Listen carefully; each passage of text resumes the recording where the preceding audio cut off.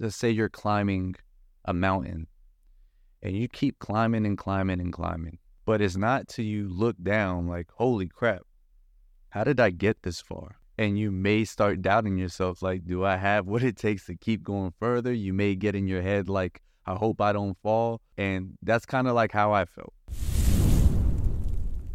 Welcome back, everybody, to another episode of the Ignite the World podcast. This is episode number 29, Keep the Faith Alive. I am your host, Jamie Dottie Garza, and thank you for tuning in. And let's get straight into it. Keeping the faith. Woo! This week has been a week. Now, I'm blessed reflecting back upon this week, but one of the things that happened, or my intent was in creating this podcast, was to relate to people. You know, oftentimes on social media, we only see the highlight reel. We only see the goods. We never really see the quote unquote bads or hear about it. And that's one of the biggest things, like, that discouraged me, because I know someone out there that I admire and aspire to was 34 years old at one point.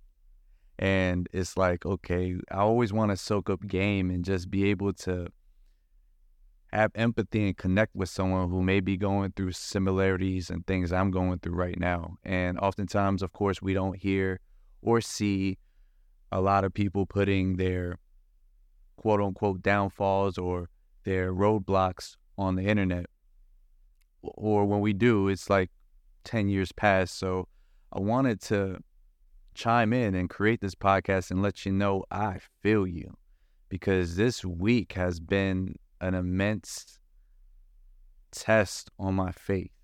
A lot of things didn't go the way I planned. And of course, I had to pray on it even more and understand that God's timing is better than my own timing. And I wanted to make this podcast to relate to everyone out there who may be going through the same thing, because, yo, real talk, it's real out here. It can be tough out here. And I want everyone to know who's listening that I feel you. I go through it too. Me and my wife go through the motions of doubt creeping in, just the enemy. And, you know, one thing about the enemy, it's not the devil or the enemy doesn't have like red face and horns all the time. It could be camouflage, because the enemy is a counterfeit. The enemy and those traits, they confuse you. They make you have doubt. They get in your head and try to take you out your spot. And those are the prayers and reflections I had to have this week. And I want to just be vulnerable in this podcast. That's one of the reasons why I created this, because I know there's others out there who are going through the same thing. And I want to let you know that I'm a walking testament. This is the Holy Spirit guided me in creating this video, and let you know that keep the faith alive. One of the big things this week I share with my wife, and I want to share with you guys, is it's almost like a metaphor. You know, when let's say you're climbing a mountain and you keep climbing and climbing and climbing, but it's not till you look down like, holy crap, how did I get this far? And you may start doubting yourself, like, do I have what it takes to keep going further? You may get in your head like, I hope I don't fall. There may be all these things, right? And that's kind of like how I felt, you know, on this journey of being set apart, on this journey of being chosen, on this journey of fatherhood, on this journey of entrepreneurship, on this journey of just being the best version of myself I could possibly be. Oftentimes, I don't see where I'm in the moment. I'm going step by step. I don't look back. I don't look down. But sometimes when things happen in this world, and it's just worldly things, it's not the definition of what is,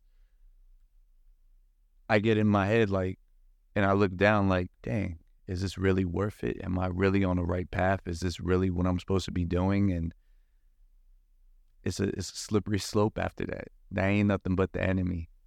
It's trying to take me out my spot and what's destined for me. It's almost like in the Bible, I remember when Peter was walking on water And Jesus was guiding him like, come on, come on, come on. And then Peter started getting in his head when he was walking, like, this water is deep. What if I fall? What if I drown? Everything's happened, all this chaos. He began sinking. And you can't do that. You got to trust. And you got to keep that faith ignited. And that was one of the biggest things this week, keeping that faith ignited. Some of the things that got me in my head, there were two things. One, being a parent, but I'm also a stepfather. I stepped in. I grew up in a stepfather household for my teenage years, going into adulthood. And I've been around it all of my life. I've seen it.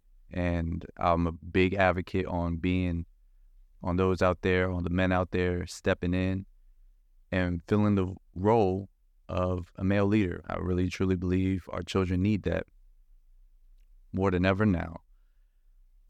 But I'm in a wild situation because not only am I just stepping in, but I have to fill a role as a father because my oldest, who's 13, going on 14, he lost his father a few years ago, then going on 5 years. So it's no longer me just stepping in. It's me having to step in and discipline him. But sometimes, there's boundaries. I can't go all in because I know I'm not his blood. And sometimes, mom is looking out for him. And of course, that's what a mother does. But I can't talk to him like I would or discipline my child who's 6. But I want to because I want him to be the best version, the best male he can be. And it's like this extra weight on me because I know if his father was still alive, he would want to craft the best young man who is disciplined, who is the best he can be for this world. Because the fact of reality is in 5 years, he's going to be a full-grown man at 18. I'm supposed to teach him how to drive at 16. I want him to have the steps properly and give him the game. And again, with those reflections, there's just the enemy creeping in, made me doubt, like, am I really a good father? Am I really good to be in this role? I want the absolute best for him. I told him I'm making this podcast too. We had a long discussion a few days ago and we spoke about it. I was like, I'm going to talk about this on a podcast as I go through it. It's one of the things that happened this week. Right? You just got to keep the faith alive and pray, not only for yourself, but pray for others around you. And most importantly, look around you. Because once you pray, God's going to open up things. He's going to make you see things. For example, I was walking the dog out and literally one of my neighbors, she got a package and it said, keep the faith. It was like tape around the box. It said, keep the faith. And these are signs throughout my day. I was at Wawa pumping gas and a license plate said, keep faith. I'm like, well, clues are everywhere if you look for them and you're aware of them. Another setback of doubt that trickled in this week was the fact that, I had some certain deals in my businesses that I thought were a green light. And for whatever reasons, between the wedding business and some of the proposals I sent out on the business side of things, they didn't go through. And of course it was a bummer because, you're thinking everything's good. You speak to them, everything's a go. For whatever reason, I had two brides back out. And I understand the economy's a little rough. It definitely is. Like weddings, that's an industry that costs. So I understood that, and a business proposal I had, we were supposed to move forward and we didn't. And it kind of bummed me out.